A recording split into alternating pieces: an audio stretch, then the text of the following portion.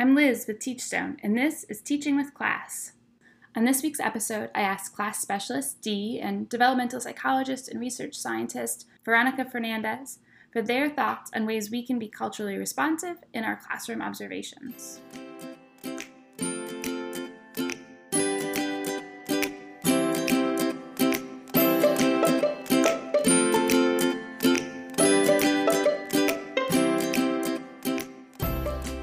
Being culturally sensitive, aware, and responsive in the work we do is a big, important conversation, and we couldn't possibly do it justice in a short podcast episode. But as we work to bring life-changing teachers to all classrooms, we must also acknowledge that right now there is an opportunity gap in education. And this is an ongoing conversation for sure, but one thing we can do to try to help is try to ensure that as observers and trainers, we're teaching and using the tool without bias. So I reached out to Veronica to learn a bit about how she uses the tool and trains others on the tool and thoughts she had around this. Hi, Veronica. Thank you so much for joining us. Hi, Liz. Before we start, can you tell the listeners a little bit about your role and how you use class? Sure. I'm a developmental psychologist, and I'm at the University of Miami. I'm a research scientist. I've been trained in the class since 2009 or 2010, and then I became a trainer, an affiliate trainer for the pre-K class, and have been using it in my work ever since. I think it's an awesome tool that allows us to gain a better understanding of the interactions within the classroom. And essentially, we use it to conduct observations within the community, sometimes for research purposes, sometimes for evaluation purposes, sometimes for program improvement in collaboration with a particular agency. But we've been using the class, the pre-K class, the infant and toddler class as well, more recently in our work. And we really enjoy using the tool, and we really think that it provides us valuable information about the interactions in classrooms. And having so much experience working with classrooms where you have lots of DLL students and a really diverse population, I'd love to hear what it means to you to be culturally or linguistically responsive when you're maybe observing a classroom or using an observation to lead a coaching conversation. Sure. So as you mentioned, in Miami-Dade County, we have a lot of diversity, primarily Spanish-speaking, Latino, and Hispanic populations, but we also have other diverse populations represented as well. And we like to ensure that when we are going into these classrooms that we're being sensitive and responsive to the unique needs and experiences of the teachers, the families, and the children in the classrooms. And one of the things that surprised us, which for us in our research work was common practice, but we've heard from other agencies or sometimes in other folks' research that doesn't always happen, is language match between the observer and the primary language of the classroom, which we think is critically important. So when we are hiring and training our research assistants and our coders and our observers that go out to conduct the observations, that's one of the things that we look for. So because so many of our classrooms have a lot of Spanish speaking going on, either through the instruction or just through the social conversations that children are having among themselves or that teachers are having with children, we try to hire and bring on board Spanish speaking coders so that they can fully understand the interactions and the conversations that are going on in the classroom. And it surprised me that that isn't always common practice, or that that's not something that folks know in advance. So something that's really important to us is that we know the language of instruction in the classroom, and we know the language background and history of the children and teachers in the classrooms for which we're observing prior to going in and conducting the observations. Another thing that's important is as an observer to reflect on your own language experiences, culture experiences personally, and to also think about the ideas and expectations that you have for the individuals or the groups that you're going to go observe, because oftentimes you may not realize that you are being insensitive or not being supportive, but a lot of our biases or our tendencies tend to be implicit. So it's something to spend some time something important that we should spend some time reflecting on what are our own experiences and what are some potential biases or expectations that we have of a particular culture. And do you see that being most vital when the population of the classroom has so many, let's say, Spanish-speaking students, that there's Spanish being spoken within the classroom, or if there's a classroom where, 6 different countries are represented and everyone is speaking a different language at home, but they aren't speaking it in the classroom? Do you have thoughts about like how an observer, certainly they're not going to speak all 6 languages, but then maybe more just knowing that ahead of time or doing that research? Yeah, I think that's the latter is particularly challenging when there are so many languages being represented. It becomes much more challenging to have an observer speak all those languages and understand potentially the social conversations that maybe children are having amongst themselves. And as I mentioned, at the very least, being aware of the languages that are being represented so that if you have somebody that at least speaks one other of those languages would be helpful. It's also having a conversation with the teachers ahead of time and being prepared for what will the language of instruction be on the day that I'm observing, and being responsive in that way and demonstrating your awareness of the diversity that's in that classroom is a good first step. It's not the ideal, but it's at least a good first step. And I assume it would help a great deal knowing sort of all the population of, it would help if there was a student with special needs or a student on the autism spectrum to know those same things ahead of time. Absolutely, because my experience and my expertise is with Spanish-speaking DLL children. That's what I essentially focused my research and conversation around. But there are a lot of diverse groups that we have to consider when we're thinking about cultural and linguistic diversity within the classroom. It's not just about the language that children speak, but any particular needs or experiences that they may have. And I think it's a little bit challenging because, we don't want to go to an extreme where we're singling individual children out because they have a developmental delay, right? That we're saying, oh, well, we have a different expectation for this child because he or she has, autism or some other cognitive disability. We want to make sure that we are approaching this from a mindset of capacity and just knowing that there is the potential for a difference, but not making assumptions or generalizations, because it's something that we know about a group. Because if we've met one child with autism, we've only met one child with autism, right? There's a lot of uniqueness that also comes with the diversity, and we shouldn't assume that there's homogeneity just because somebody falls within a particular group. So I think there's always this fine line where we want to be sensitive and be aware and know things about the children and the teachers that we're going to be observing, but also not make assumptions or generalizations because of whatever group that they belong to. Right. So one thing that comes up often is that with the class tool, we have domains, we have dimensions, we have indicators, and then there are these behavioral markers or examples. And I think seems like for most people, the behavioral markers or the examples are where it can get tricky, of not using them as a checklist or not saying, these are the 4 things I'm looking for.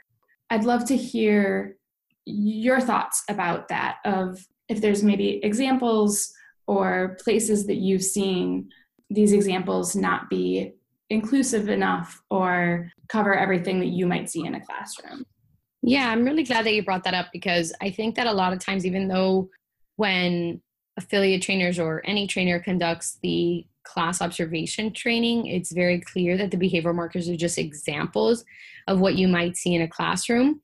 I think that when you're working within these diverse contexts, it's a little bit challenging because there are examples that are being provided, but the examples are not necessarily fully inclusive of everything we might expect or expectations that we may have in particular diverse groups. So I think that some work has to be done there to illustrate and to get some examples of what those behavior markers might look like in some of these unique settings. For example, if we think about positive climate, all children would benefit from having a classroom that's, where there are strong relationships and there's positive affect and positive communication and respect. Mm-hmm. But when we dig a little deeper and we go into those behavior markers, which are the examples that we might see, we may realize that some of those behavior markers or some of those examples are not necessarily going to be applicable or may not look the same in those diverse settings.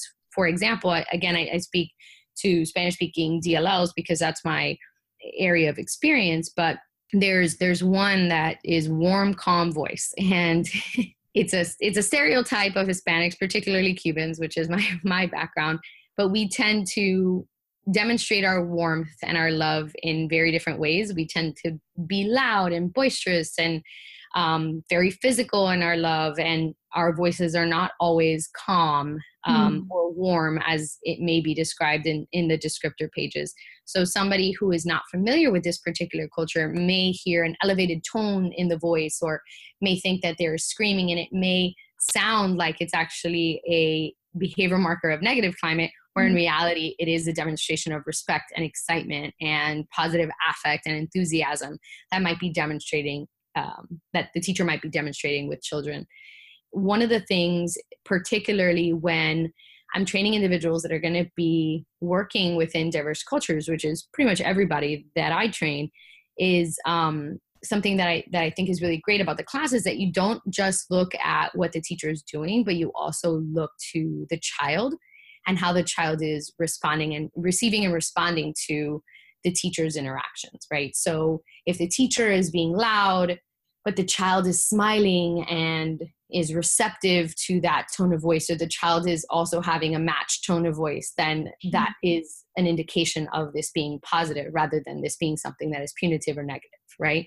So I think that is a great aspect of the class tool, and it's something that I remind the observers of, particularly when they're in these diverse settings, that we really have to look at the child, not just the teacher's behaviors. And I think this goes back to what you said in the beginning of having to take the moment to check your own expectations and your own sort of bias. I shared this example before, but there was a video that as soon as the trainer hit play, you hear this really drill sergeant type voice.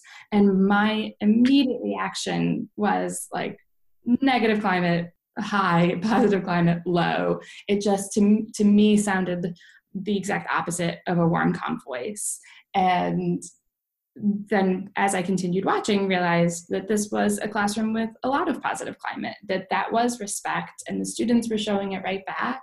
And there was all sorts of signs of positive communication and a warm relationship, and that it was really more about me and my just sort of gut reaction to a drill sergeant voice in a early childhood classroom, and it wasn't about the teacher.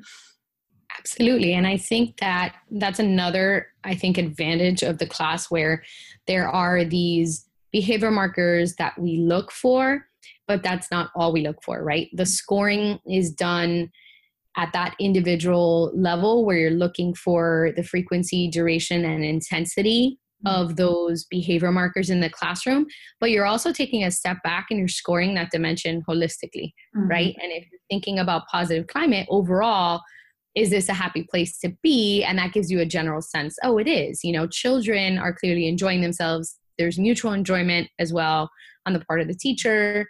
This is a happy place to be. So just because there's maybe one indicator that initially strikes us that maybe because our biases are contributing to our interpretation, it's not going to affect the overall score. So I like that within the training process of class, there is that built-in check for yourself where you're looking at the individual details, but you're also scoring more holistically at the same time. And that's helping to balance itself out.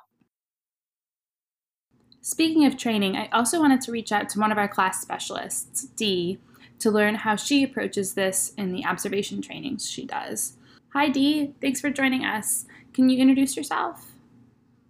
Absolutely. So my name is Deidra Manley, and I prefer to be called Dee. I am originally from Hartford, Connecticut, And I currently live in the Sunshine State of Florida. My background is in early childhood, and I fell in love with class when I was working for the Office of Head Start, and am really excited to be able to work with Teachstone as a class specialist. Interestingly, Dee had a very similar response when I asked her if she had feedback about the behavioral markers in the positive climate dimension. Culturally, a warm and calm voice to me may look like a loud or sound like a loud voice. And just because a teacher is loud does not mean that he or she is showing a level of disrespect. But versus they are respecting the child, but because of their loud voice, the emphasis is in how passionately they feel about what it is they're talking about with that child. So your example of a loud voice or the different ways a warm, calm voice can sound is one I think we hear a lot because everybody's voice sounds so different. And I think, it goes back to that you're respecting the child and the teacher's needs as well. I think one that we see a lot is proximity, and that proximity isn't respect to every student. There are students that don't want to be touched, and there are teachers that don't have that sort of cuddly personality, but find other ways to show a warm relationship or positive communication. So I guess my question is as an observer, how do you know if what you're seeing fits those descriptions or fits those indicators, if not for the behavioral markers? How do you know the teacher who isn't using touch or proximity with a student still has a positive relationship and positive communication with them? When I am observing and I'm in the process of scoring, and after I look at my evidence, I'll typically look at my descriptive pages to help guide my decision-making process so that I can confirm the ranges for each of those indicators. One of the things that I really try to keep in mind as I am writing my evidence, I like to write down how did the child respond. If the child showed some evidence, for example, if the teacher is using a loud voice, if the child shows some evidence of humiliation or shows some evidence in their behavior where they begin to shut down, or there's a, facial expression like they are now sad and they sort of isolate themselves, then I would look at that as her loud voice is showing some type of negative impact on the child. And usually you can, if someone's loud, you can tell whether there's some warmth in that loud voice.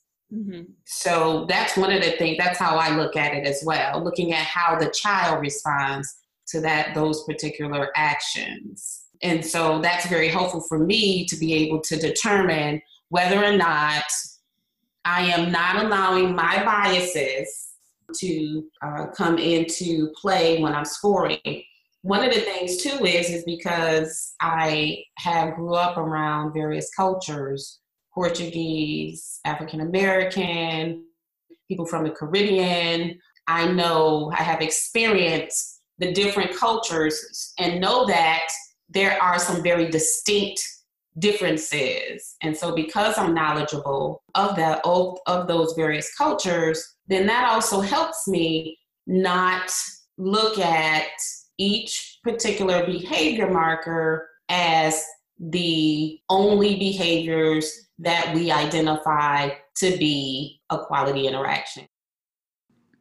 We know everyone has unconscious bias, but it's also important that we try to identify and train with those in mind. How do you handle this as a specialist when you provide those trainings?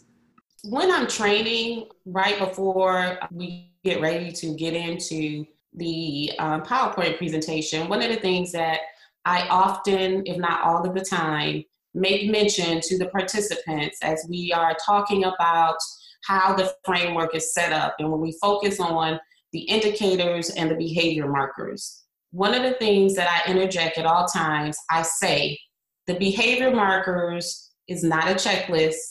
It is just information to guide your decision-making process. Mm-hmm. However, because we all within this particular training come from different cultures, you may not see examples that align with your cultural beliefs. So I am going to give everyone the opportunity to share an example, if they like, when we're talking about specific behavior markers that align with their cultural differences. And so one of the things too that I ask is if there's anything that is aligned on the indicators for the behavior markers, which ones push your button?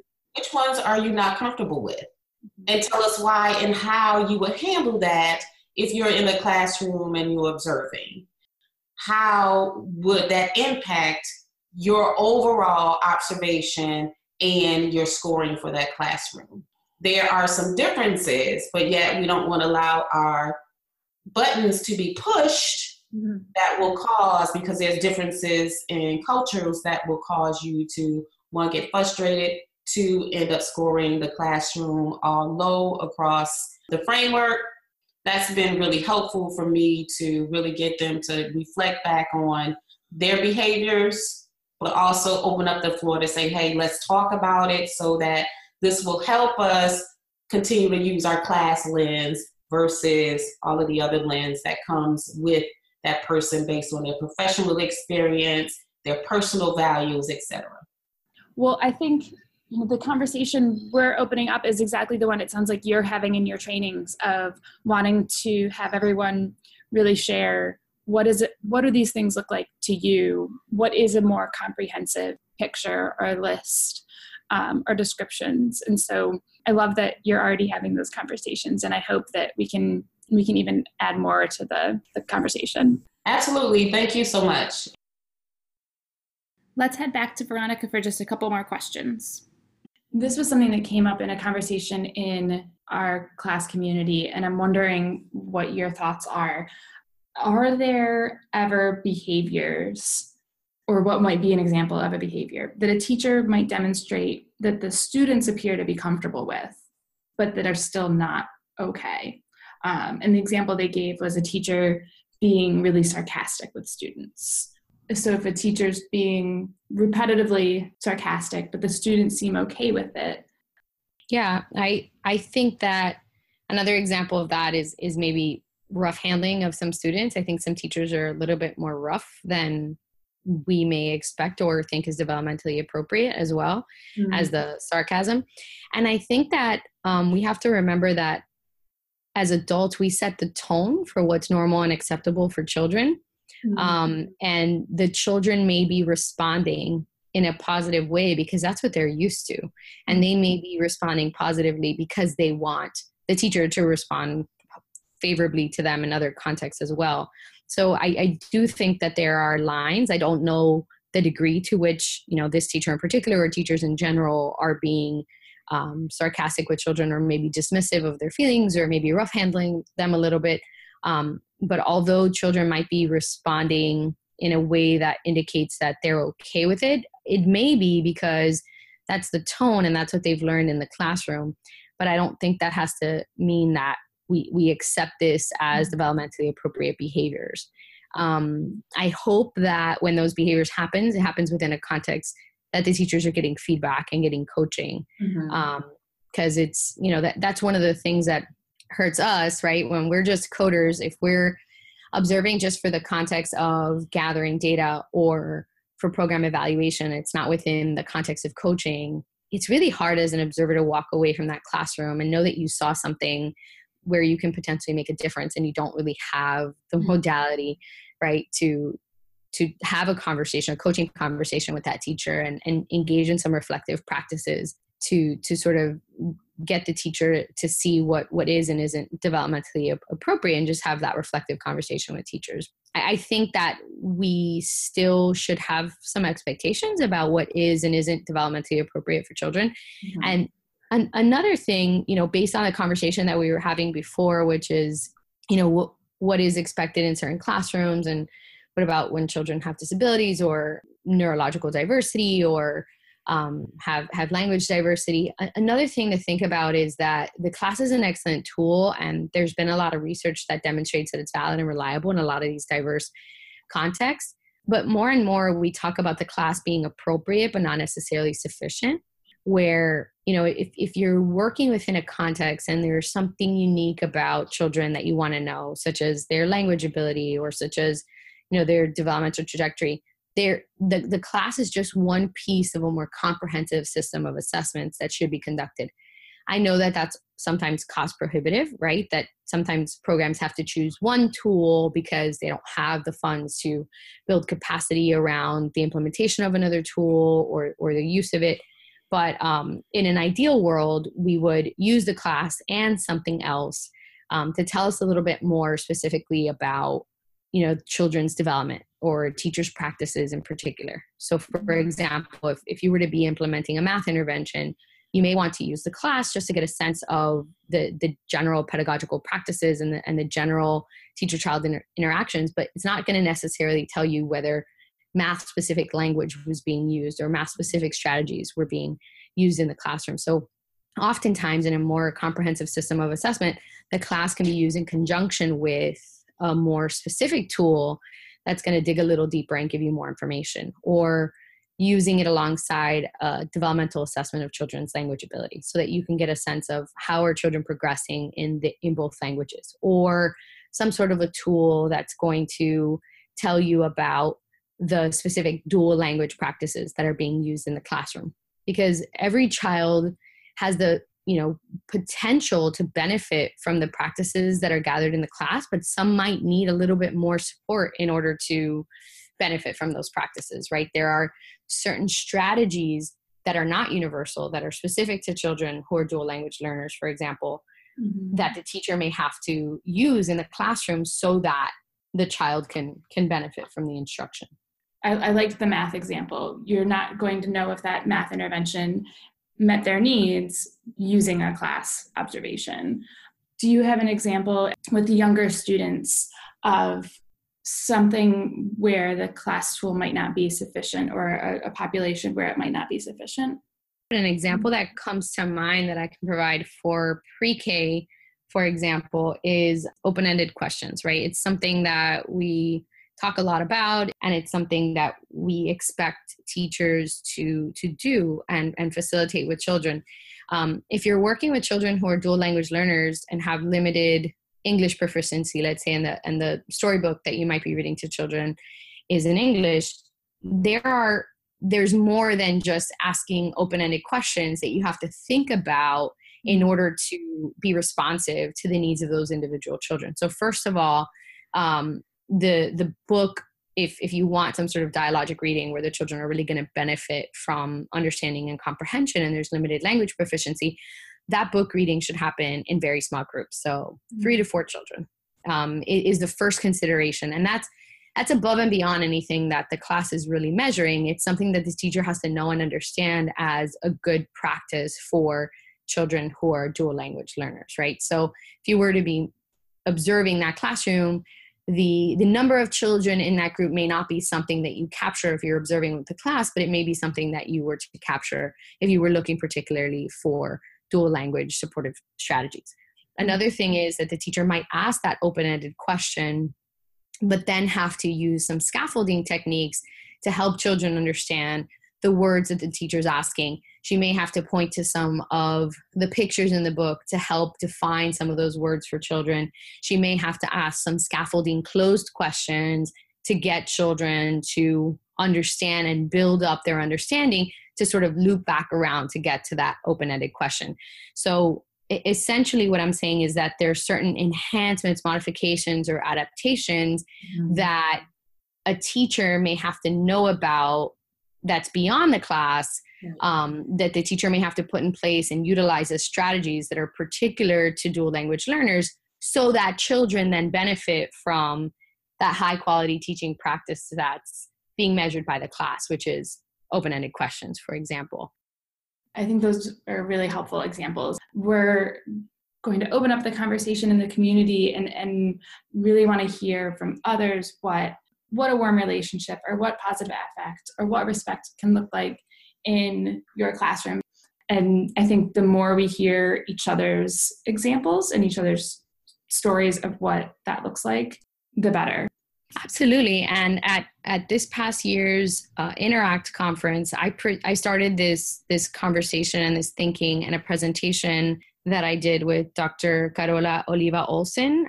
She's at California State University, Channel Islands. And we presented on class and what else, which was titled in Spanish, Class y qué más, which is this notion that, maybe these children need a little bit more. And after that session, a lot of the participants in this session came up and said, this finally resonated with me because I've always liked the class, but I've always had this feeling of slight discomfort, of thinking about, well, is this really enough for the children that I'm serving? Particularly, a lot of the individuals were from California, where there's also a lot of cultural and linguistic diversity. Sure. And we started that conversation, and Carola and I talked about the importance of getting these examples from the field, and starting to build a library of what these behavioral markers and these examples look like, from a lot of individuals in different contexts and capacities. So program administrators, teachers, maybe even talking to families, researchers that are doing this kind of work. I'm just one person that is cognizant of this and trying to be responsible in our own team research, but there's so many people that are using the class and are in these diverse settings that we can really learn from, that I think it's great, for Teachstone to put out a call and say, hey, tell us what this looks like within your context. Tell us how you're using class.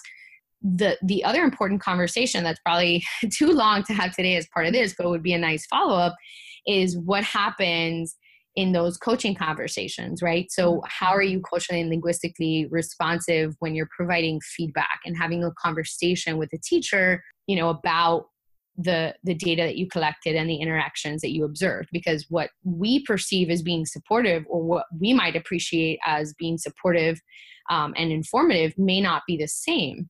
So having that conversation as well with, like, what do you do with this information in these diverse settings, and how do you communicate to somebody in a culturally and linguistically responsive coaching conversation is also a very important topic of conversation. I think we can learn a lot about the already existing practices and not have to reinvent things. Yeah, definitely. Well, thank you so much for your time. I'm really excited to see what kind of conversation this opens up and to hear people's examples, but I do appreciate you sharing yours. Anytime, absolutely. I'm excited to follow along with this conversation.